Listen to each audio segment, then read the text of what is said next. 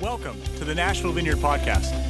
For more information, please check us out at www.nashvillevineyard.org. Thank you so much for listening, and we hope you have a great day.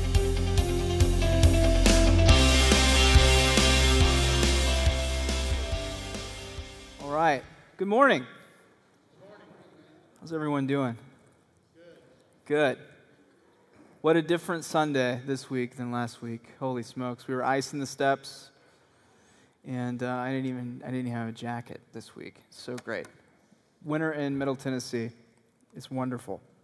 Hey, real quick before we dive into everything, we have these in the front of our pews. It's a great way that we can get some prayer. We've been really with the new prayer ministry and all of that sort of stuff. So throughout this, if you feel like there is something that we can be praying for you about, go ahead and fill that out on here, and you can leave it out back. We'll have someone there to collect those at the end of the service. But we've really been taking your prayer requests seriously, and we're praying for a lot of miracles. It's going to be fun to see. Well, we are in the middle of a series here, and we're on the middle of a series called The Blessed Life, and it is from a book with the same name by a pastor named Robert Morris. We have some of those out back there if you want to purchase them so you can follow along. He's a much better preacher than I am and a better writer, and so a lot of the stuff that I'm saying potentially poorly, he says very eloquently. And so you can grab a copy of this. It's $14. That's what we paid for it. And if you can't afford it, want to read it, let us know. We'll give you one. But you can grab a copy of this on your way out, or you can order it from Amazon.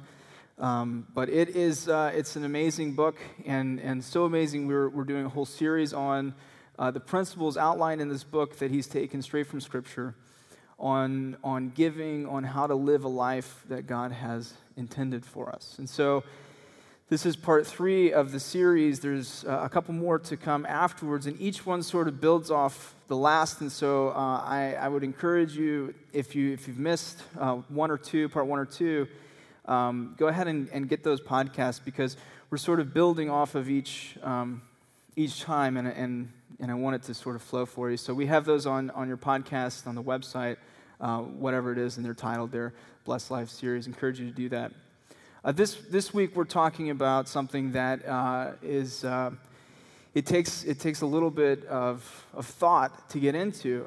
It's interesting. I began to read this book, The Blessed Life, and I was new to it, and there are some principles, some concepts in here that it just kind of blew me away. And I thought, man, that's really neat, you know? And so then I actually got another book that my dad referred to me somehow. I don't know how he found it. But it's from another guy, and this is called Dethroning Mammon. Now, this book was written, the Blessed Life series was written by a mega church pastor in Dallas, Texas. This book was written by the Archbishop of Canterbury around the same time as a Lenten devotion. And a lot of the words, the phrasings, the scriptures, the themes are verbatim. And it just shocked me. And a lot of times when I see that, the messages are coming from a lot of different angles. It's as though God is really wanting to say something to the church. And so it made me perk up a bit to try and figure out, what is this thing that the Lord is doing? What is he trying to say to his church? And so this message, I think, is the crux of the series. This is the most important message in the series, because it's crucial to everything we've talked about prior and going forward.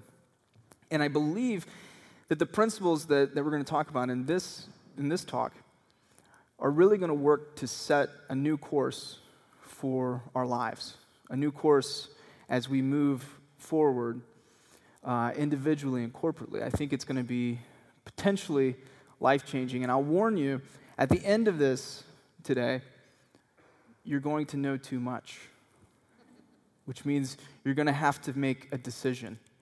So if you don't want to deal with that, you can hit the door, grab some coffee. I get it. But don't say I didn't warn you. So we're going to jump in today, and the title of this talk is Dethroning Mammon, the Spirit of Mammon. And we're talking about mammon. We're talking about all of these sort of things that are going on. And so I want to preface this a bit. Last week we talked about the principle of the first. We got in the weeds a little bit on some scripture. And we went really detailed through the biblical principles of the principle of the first in regards to the first fruits, firstborn, our first income, our tithe. And we said that the application is really going to come in this talk today. And before we get too far into it, I want to sort of set the theme. We understand that biblically there are two kingdoms at play. There's the kingdom of darkness and the kingdom of God. Within those two kingdoms, there are two different systems, two different principles, two sets of values. And so when we're going through this, we have to go through this with the lens and the framework that there are two systems actively going on, and both are demanding our worship. And as human beings, there's no such thing as a neutral posture. We're designed and created to worship, and so even passively, you will worship. And it depends on what you worship, depends on how things go for you. But understand that your passive stance, you're going to worship. You're going to worship your job, your career, finances, safety, security, country, family. Whatever it is that's grasped your attention, that holds first priority in your life, you will devote your life to it as worship. And so as we're going into this talk, we understand the framework of that. And Jesus outlines this for us very plainly in John 10:10, and we have it up here. There's two sets, and he tells us the two sets. He says that the thief rules over the kingdom of darkness. The thief does not come except to steal, kill, and to destroy. And I have come that you may have life, and that you may have it more abundantly. You may have it to the full, a full life, a blessed life. Jesus is stating you have two roads. One leads to destruction, one leads to life. And what we have to do is understand the different ways that the two kingdoms work, and that's what we're going to be talking about. So we're going to pray, and we're going to get into this. Father, I thank you. I thank you for your clear, written, infallible word that we can look to help guide us through our lives. I thank you for your Holy Spirit that directs us, that calls us, that convicts us. Holy Spirit, we welcome you today. Would you take control? Jesus, this is your church. Would you be glorified? Would you open our ears and our minds and our eyes to receive from you? It's in your name we pray. Amen. So the kingdom of darkness uses the things of this world to meet its ends. Okay? The kingdom of God, likewise, uses the things of this world to meet its ends. And so we're talking true about money and finances. And we're talking about that in light of this truth. Now, we said before that this isn't a series because we need your money. We don't. This isn't a series because we even want your money. We don't. This is a series because God demands our hearts. And he knows that our hearts and our money are tied very closely together because he created our hearts. Because with money, we can find security, identity, acceptance, the things that is really promised to us from God. And so he knows if he can get your money, he can get your heart. Which is why we're talking through this, because I don't care about your money. I care about your heart. And this is the basis for this series. And so Jesus is saying that there are two roads, two paths. And we're going to look at our key verse. It's in Matthew chapter 6, verse 24. You can go there now. You have two choices, and in light of those two choices, we listen to the words of Jesus. And he says this, he says, "No one can serve two masters. For either he will hate the one and love the other, or else he will be loyal to the one and despise the other. You cannot serve God and mammon." Now, we understand that Jesus is fully God, which means that he has a pretty good command on language. In fact, in the beginning was what? The Word. So he doesn't just have a command on language, he is the embodiment, he is the Word made flesh. So when he says things, we have to understand that he says things with an intentionality that we can't even imagine. And so we have to look at the words used here. Now, some of your translations are going to say money, and that's not the word used. The word used is mammon. Now, we've come to understand mammon, and we translate that as money, but mammon does not mean money. Mammon is an Aramaic word. It's a word borrowed from the Assyrians. And the word was a god, the god of Mammon. And the god of Mammon was borrowed from their neighbors, the Assyrian neighbors, the Greeks and the Babylonians, Plutus and other gods that they gathered in, and they said, our god Mammon controls wealth. That's the god of wealth and finances and riches. Jesus talks about money a lot in the Gospels. He doesn't use the word mammon when he refers to that. So he's specifically bringing to light a point when he says mammon. And his followers in the context, we have to put ourselves and read this in the context of when it was written, they understood that there was a god named Mammon who controlled riches. And so when he's saying that you can't serve God and mammon, he's not saying you can't serve God and money. He's literally saying you cannot serve God or the false god mammon. Because people would worship mammon. And as we think about idol worship in our context, in a modern Western context, it seems kind of cutesy and folksy. And we think about Hercules and fun stuff. And in reality, though, you have to understand this was an extremely demonic practice, that these people would erect these idols and these temples, and they would sometimes make sacrifices, and sometimes animal or human sacrifices to these other gods, these false gods, these demons, that were meant to steal their worship from the only thing that's deserving of worship, and that's the true God. And so it's a very real thing that Jesus is saying here. He's taking the two and he's juxtaposing them against each other, and he says there's no middle ground here. And he's telling us that we can only serve God or mammon. Now, if there is two kingdoms, and there is, and if there are two rulers at play, and there are two systems and two forces, then we have to understand that mammon isn't just a god. Mammon is a spirit that has taken people captive in this context, and I believe in our context. And he has taken their hearts to lead them astray, and they've began to trust in him. And what does he provide? He provides wealth. He provides security.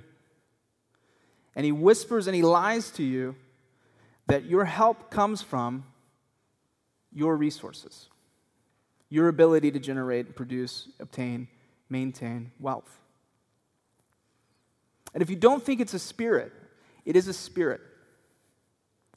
If you don't think it is a spirit, then ask yourself, have you ever had the thought, when you're facing a very large problem, that you either need God to come through in a miraculous way, or you need to somehow come into a bunch of money?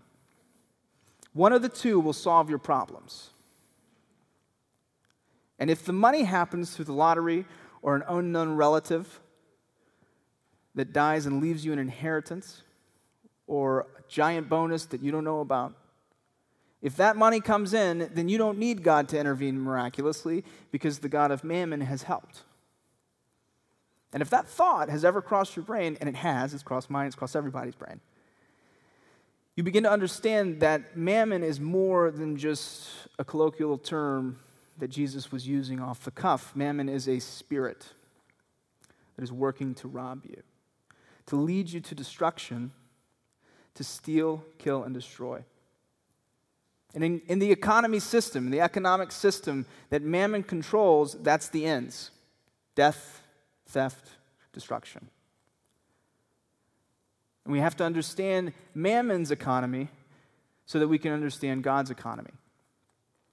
And we can begin to understand that there is a way that our money, our resources, our time can be used to lead us towards life, and more than just life full of blessings.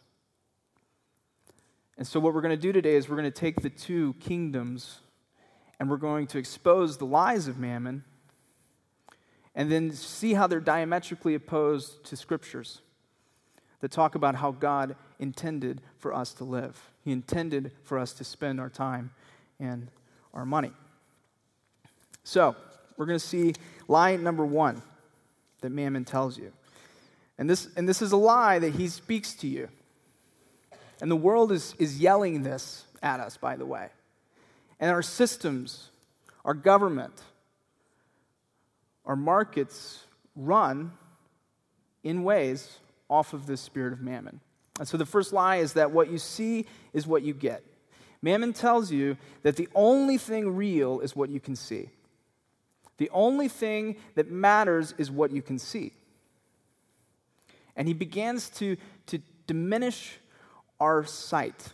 He begins to diminish the fact that as 2 Corinthians 5:7 says, that we're actually to walk by faith and not by sight. But mammon works in a different way. It says that only the money that you have, whatever you can count, all of the things that you're doing, all of the problems, whatever's quantifiable, the things that you can see, that's the only thing that matters. But the kingdom of God debunks that. Because it says over and over again, you live differently. You live by faith, not by sight. So we're going to look at this story. It's a story in 2 Kings, and it's with Elisha. And Elisha is being attacked. There's a lot of people coming to get him, and so that's sort of the setup for this. And so you've probably heard the story, and we'll pick up at verse 15, chapter 6. It says that when the servant of the man of God got up and went out early the next morning, an army with horses and chariots had surrounded the city. "Oh no, my lord, what shall we do?" the servant asked. "Don't be afraid," the prophet answered. "Those who are with us are more than those who are with them." And Elisha prayed, "Open his eyes, Lord, so that we may see." Then the Lord opened the servant's eyes, and he looked and he saw the hills full of horses and of chariots of fire around of Elisha. See, Mammon says it's only what you can count that matters. And so you have this picture of this servant. And the servant gets up and he begins to count. And he begins to count 1, 2, 3, 4, 10, 20, 30, hundreds of people coming against him. And 1, 2 of us. Hundreds versus 2. He sees it. Furthermore, he begins to count the swords, the weapons. They're outnumbered and they're outgunned. And he panics. And it's interesting, the verbiage used here by Elisha. Elisha prays that the Lord, what? Open his eyes. See, he's been seeing a reality that says that they're finished. He's been seeing a reality that says that they're defeated. And Elisha prays, would you open his eyes, because we know that there is a higher reality that supersedes the visible. And he opens his eyes to the invisible, and things begin to come into perspective. Mammon will lie to you all the time. What is it that you see? And that's the only thing that is of value. The Lord works differently. It's interesting here. You know who was chasing Elisha? The Assyrians. You know what Elisha did later on in the story? He actually blinded them physically so they didn't know who he was. He sort of flipped Mammon on its head. It's really interesting. Extremely prophetic. And so what we have is we have a picture of what life is like. We often find ourselves on a hill feeling as though we're outnumbered. The costs outweigh what we see. The outcomes outweigh what we can do. And Mammon is lying to you when he's saying that that's reality. It's time to live in reality.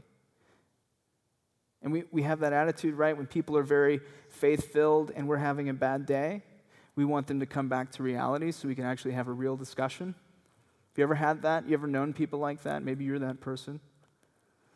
That your head's seemingly in the clouds, but in reality, that's the life we're called to. We're called to be like Jesus and see water but wine. To not see the ocean, but to see a sidewalk. To not see a storm, but to see peace we see from a higher perspective. Second lie that Mammon has for us. It says that you only have what you can measure, and you only value the measurable. So you see something, and whatever it is you see, you begin to measure it. And whatever you begin to measure, you begin to value. And so Mammon tells you that if you cannot quantify it, if you can't measure it, if you can't count it, see it, stack it up, then it has no value. And this is how people get devalued. This is how the environment gets devalued, because our systems, our thinking values what we can see and what we can measure. It keeps us very temporal. It's really fascinating. If you think about the economic system that Mammon works off of, if you think about how value is derived from the scarcity of the resource. So the more scarce a resource, the higher the value Mammon says there is.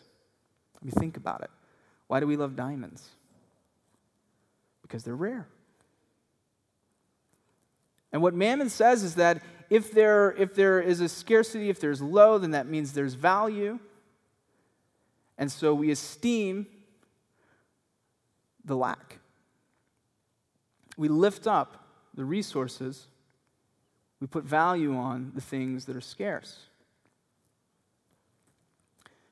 And so you're completely surrounded in this Mammon system by a system that is run off of lack. It's run off of the idea that all you have is what you can measure. And whatever you measure will decrease or potentially increase, but there's a finite limit to your resources, to the resources totally. And so we begin to ascribe value based on that. The kingdom of God is very different. Philippians 4:19. It says that, and my God will supply all of my needs according to his glorious riches in Christ Jesus. To our God, the Father, be glory forever and ever. Amen. That's what God says about the idea of scarcity. He says there's not such a thing in his kingdom. In God's kingdom, there is no lack. So we have two systems. We have two systems that say Mammon is running off of one system, and then we have another system, let's call it manna. And one system is built off the measurable, the temporal, and one system is built off of God's provision. So we're going to look at Exodus 16, verse 4. And this is, we've talked about Exodus. It keeps coming up over and over again, and it should keep coming up in your lives over and over again, because the story of the children of Israel being led out of captivity from Egypt into the wilderness and then into the promised land is our story. That's what Hebrews calls it. It's a shadow of what we're going through. And so we're going to hit things in this story quite a bit, because it is a picture of what we're going through. So we look at 16, verse 4. They've been let out of captivity, out of slavery, chattel slavery, where they've been beaten, abused. And they're in the wilderness, and they're looking around, and they begin measuring how much they have. What do you have? I've got one loaf of bread. What do you have? I've got half a thing of rice. We're done. And they begin counting up all of their resources, all of the food, all of the provisions, and they begin to trust in what they're measuring. And what they're measuring begins to control them, so much so that they wish that they could go back into slavery because at least they would eat. And so they're complaining to Moses, they're complaining to God, you just brought us here to die. And God takes this opportunity to begin to teach them about how his kingdom works, about how he handles provision, about his ideas of measurement. So we'll pick up in verse 4. It says, "Then the Lord said to Moses, 'Behold, I will rain bread from heaven for you, and the people shall go out and gather a certain quota every day, that I may test them, whether they will walk in my law or not. And it shall be on the 6th day that when they shall prepare what they bring in, and it shall be twice as much as they gather daily.'" Because of the Sabbath, he wanted them to take a rest and not gather. So he's providing double on the 6th. Skip down to verse 15, the second part of it.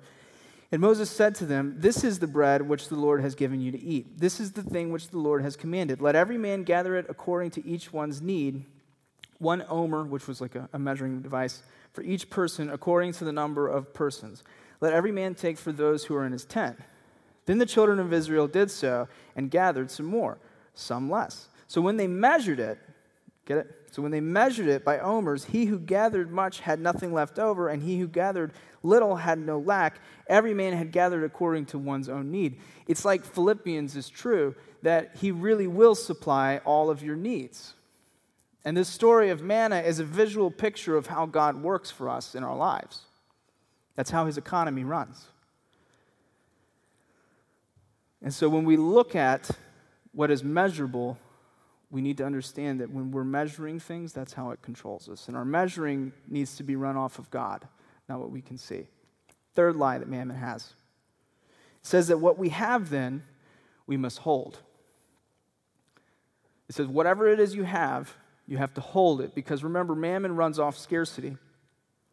It runs off the idea that there is not more coming. This is it. This is all there is. There's only so much gold on the planet. There's only so much income potential you have. There's only so much paychecks ahead. And so whatever it is you get, you better hang on to it because there's nothing else. This is all there is. And as we believe that, and we do, it's easy to see how we can hold on to our money white knuckle. Because we deeply believe, not only is it going to save us, it's going to protect us, and we don't know if there's any more coming. And so we begin to hoard. We begin to say that this is mine. And because the more scarcity Mammon puts on a resource, the higher the value, then what we do is we begin to collect the things that are the most scarce, and intrinsically then those things are very finite, and they're running out. And we're surrounded and consumed with this poverty mentality that there's never going to be enough. Now, if we take that and then we juxtapose it against God's kingdom, if we set the two against each other, we understand that God, he values things not from a finite scarcity stance, but from an eternal stance. And the things in his kingdom that derive the most amount of value are the things that are eternal. Because God is seeing with eternal eyes, and he's understanding that this stuff is so temporal. So the more finite and scarce a resource is, the less value it has in the kingdom, and the more eternal something is, the more value it has. And the only thing, by the way, that's going to be eternal is us, our souls. His economy is different. What he values is different than Mammon. And so instead of then saying, what we have to hold, we have to say then, actually, what we have, we give. We let go. We open our hands. Because as it says that if you give, and this is in Luke 6:38, it says, give, and what? It'll be given to you. It's his system. It's his economy. His economy is give, not hold. And we give our lives to what? Find our lives. And so God is telling you that Mammon says hold, God says give. We look at this other story. We talked about Elisha. This is Elijah. This is in 1 Kings chapter 17. There's a famine. And the prophet is a little worried about starving. And so the Lord says, this is verse 8, then the word of the Lord came to him saying, arise and go to Zarephath, which belongs to Sidon, and dwell there. See, I have commanded a widow there to provide for you. By the way, just like God, to promise provision from a widow. Okay, that's how he works. Elijah's worried about being taken care of. He says, don't worry, I've sent a poor widow. She's got you. All right. Verse 10, so he arose and he went, because he's a prophet. That's what they do. And when he came to the great gate of the city, indeed a widow was there gathering sticks. And he called to her and he said, please bring me a little water in a cup that I may drink. And as she was going to get it, he called to her and said, please bring me a morsel of bread in your hand. So she said, look, as the Lord your God lives, I do not have any bread, only a handful of flour in a bin, and a little oil in a jar. And see, I am gathering a couple of sticks that I may go in and prepare it for myself and my son, that we may eat it and die. So not only is she a poor widow, she's gathering her last meal. They're going to eat this little thing, shake hands, we're dying. That's it. It's a bad day. Verse 13, and Elijah said to her, do not fear, go and do as you have said, but make me a small cake from it first. And bring it to me, and afterward make some for yourself and for your son. Thus says the Lord God of Israel, the bin of flour shall not be used up, nor shall the jar of oil run dry, until the day the Lord sends rain on the earth. So she went away and did according to the word of Elijah, and he and her household ate for many days. The bin of flour was not used up, nor did the jar of oil run dry, according to the word of the Lord which he spoke by Elijah. It's interesting to note the order of operations here. He said, first you bring me the cake. Then you make yourself some and watch what happens. So I would propose that the miracle wasn't initiated until she gave him first. There is a biblical principle that we talked about last week of giving God, in this case the man of God, his first. And this is what it's talking, because the kingdom of God says, give, and it will be given to you. The giving initiates the miracle. It initiates the receiving. It's how it works. Fourth lie of mammon. This one's the most dangerous. It says what you have is yours. Whatever you have is yours. You've earned it. You've worked for it. It's yours. Whatever you've made, whatever you've earned, whatever life you've built, that's yours. And so, because it's yours, you then get to decide what you're going to do with it. You get to decide how you're going to spend it, what it means, all of these things. And you begin to take on this pressure, this burden that was never meant for you to bear. Because honestly, it's not yours. I don't care if you've earned it. I don't care if you've worked hard. I don't care if you struggled and you got yourself that degree that got you that job that now makes you that money. You haven't earned it. Because there's people on the far side of the world working in sweatshops that I promise you work harder than any of us have ever thought about working that don't have as much as you have. Why? Because it's not about earning. We understand that everything we have comes from God. Directly and indirectly. Being born in America is a gift that you get to take part of. And you begin to enter into that life that was given to you, that you had nothing to do with. Your parents, you couldn't pick them. Your upbringing, your experiences. And so at the end of the day, nothing is because you made it happen. You earned it. It's not yours to begin with. And when we understand that, we begin to walk in a freedom that we've never known. Because if it's not yours to get, it's not yours to lose. Because it's from Him. He's the provider. Look at James 1:17. It says that every good gift and every perfect gift is from above and comes down from the Father of lights, with whom there is no variation or shadow turning. if it's not yours, and if it's from him, then it takes the pressure off. And then it opens our minds and our hands to say, so now what do I do with it? He's given it to me, and now we get to say, for what?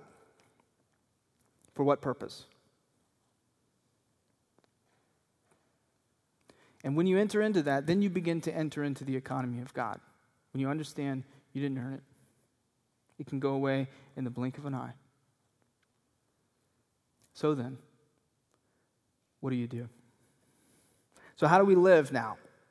If those lies are true, that they're really lies, and if there's two kingdoms, then what do we need to do to begin to enter into God's economy? How do we do this? I'm really glad you asked that. So we can see there's a parallel verse to the verse that we began with in Matthew. And we go to Luke chapter 16, verse 9 through 13.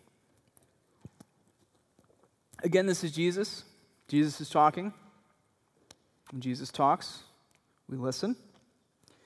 And he says this, he says, "And I say to you, make friends for yourselves by unrighteous mammon, that when you fail, they may receive you into an everlasting home. He who is faithful in what is least is faithful also in much, and he who is unjust in what is least is also unjust in much. Therefore, if you have not been faithful in the unrighteous mammon, who will commit to your trust the true riches? And if you have not been faithful in what is another man's, who will give you what is your own? No servant can serve two masters, for either he will hate the one and love the other, or else he will be loyal to the one and despise the other. You cannot serve God and mammon." What is he saying? Jesus is outlining how God's economy works. All right, so let's break it down. Verse 9. "And I say to you," it's Jesus saying this, "make friends for yourselves by unrighteous mammon." We just learned what unrighteous mammon is, right? Money. "That when you fail, that they may receive you into an everlasting home." So you're taking mammon's money and you're using it to make friends for yourself. That when you fail, now this word fail does not mean when you make a mistake, when you stumble. The word is to cease to exist, when you die. That when you die, the friends that you made with the unrighteous mammon, will receive you into an everlasting home. You take the unrighteous mammon, you bring it, you spend it, you invest it in the most valuable resource in the kingdom of God, souls. You use your money to make friends, brothers and sisters, that are going to welcome you when you die into heaven. If you want to talk about investing on a return, this is an ROI that stretches through eternity.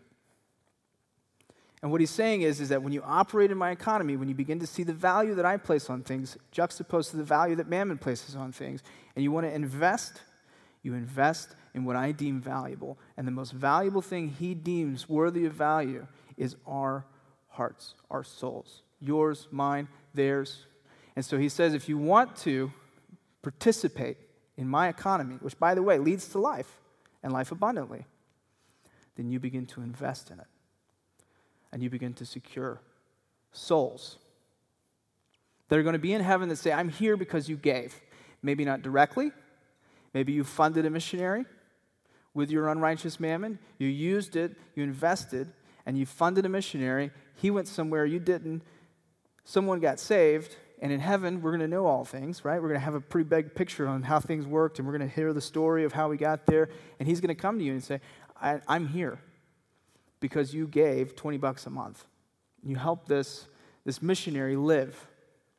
And this missionary met me in a coffee shop and led me to Jesus.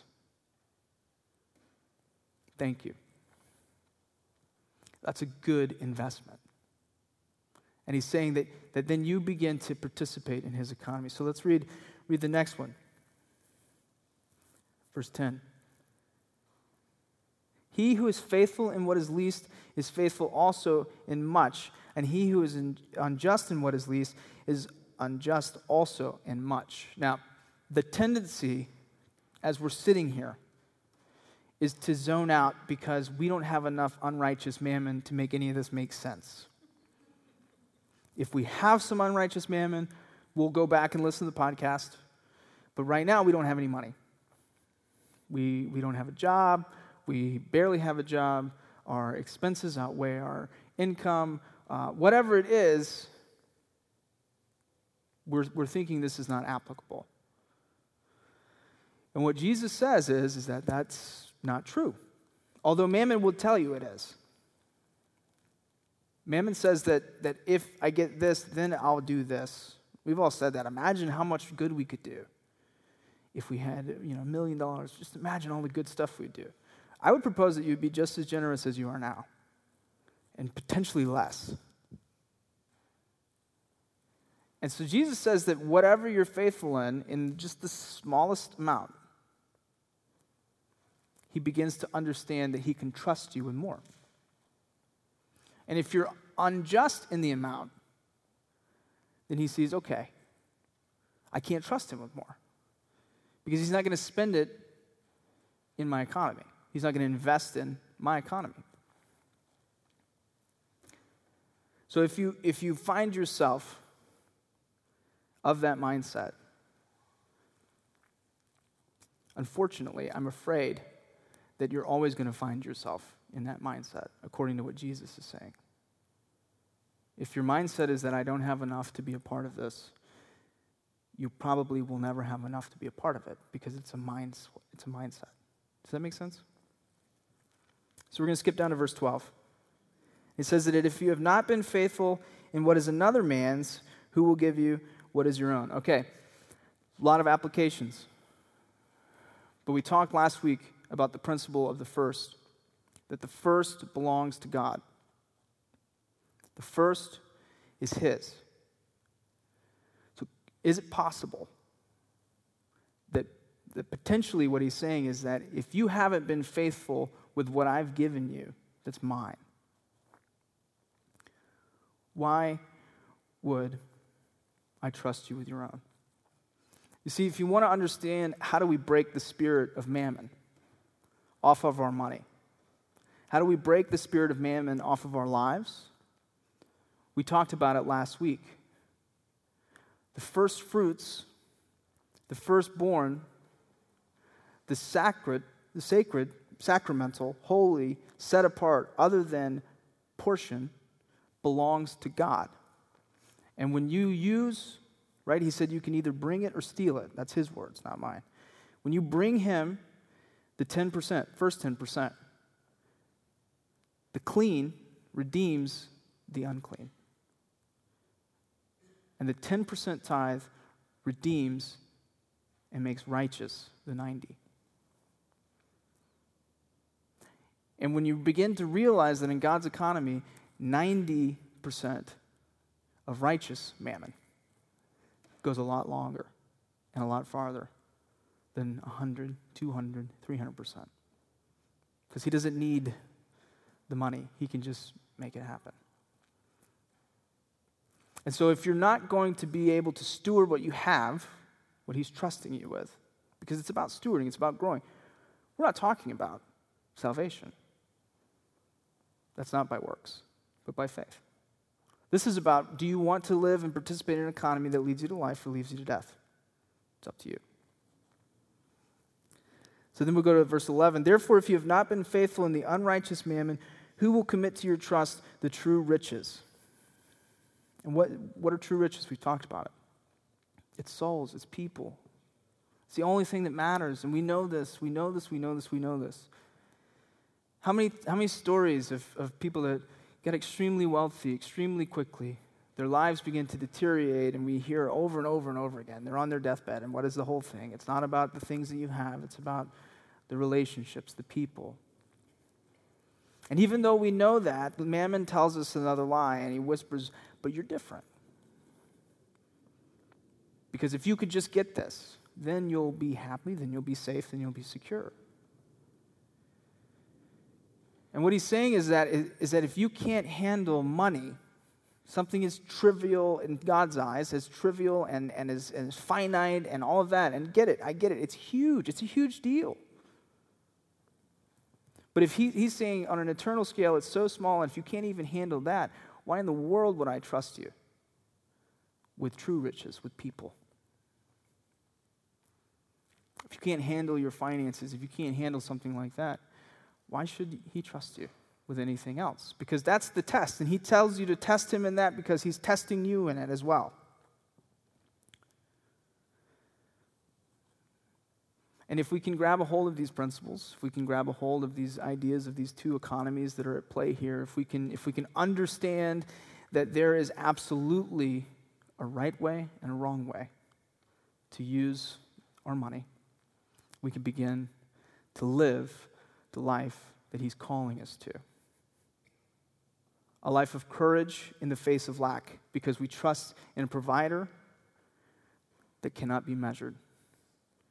A life of adventure, a life of abundance, a life of joy, of peace, of love. It doesn't mean you're going to enjoy a wealthy life, though you may. But it means that you will have true riches. And so we're going to talk next week about what happens when you take your redeemed, your righteous mammon, and you begin to spend it and invest it in the kingdom, and how that works. And what happens then after you break it off, the spirit of mammon, after you turn from him and you begin to step in line with God's economy. There's a lot of scriptures and a lot of verses and a lot of real-life stories that I think are mind-blowing about how he works in regards to our finances that we're going to look at next week. See, there's a story of sheep and goats. And Jesus is talking to both, and he separates the two. And he says, okay, I didn't know you, goats. And they say, why not? What do you mean? You know, we cast out demons in your name. We prophesied. We did all the tricks. He said, I didn't know you. And a lot of times I believe that we can be in our heads serving God, and in our hearts we're serving mammon. And we're a house divided. And Jesus is telling us it's impossible. It's impossible to do both. And so what I'd like to do, we're going to sing another song. We're going to worship. And as we begin to worship the Lord, let's ask the Holy Spirit to speak to us. And let us know, where's our hearts? Where are we trusting in? What are the things that we're looking into? What are the things that we're participating in? How are we spending our resources and time? Is it with mammon or is it with God? And as we begin to move forward this week, I think this is not just something that's going to come right now. I think it's a process. I think it's a growing. I think it's a moving into. And so as we do this, I would just ask, let's take a time to be reflective and just say, what are you saying right now? And allow the possibility to come into your head of saying, I could be doing this wrong. I want to live a life of abundance. Would you teach me? Would you show me those lies that I've believed? Would you show me those places in my heart that I don't trust you, that I trust mammon? And would you break it off? And so we've been praying all week that this spirit of mammon would be broken off of us in Jesus' name. And now he's exposed. And now you have a choice. And so as we begin to worship God with our song, let's begin to ask his Spirit, are we worshiping him with our money? So Father, we just ask that you move. And Holy Spirit, you're here. Would you begin to speak to us?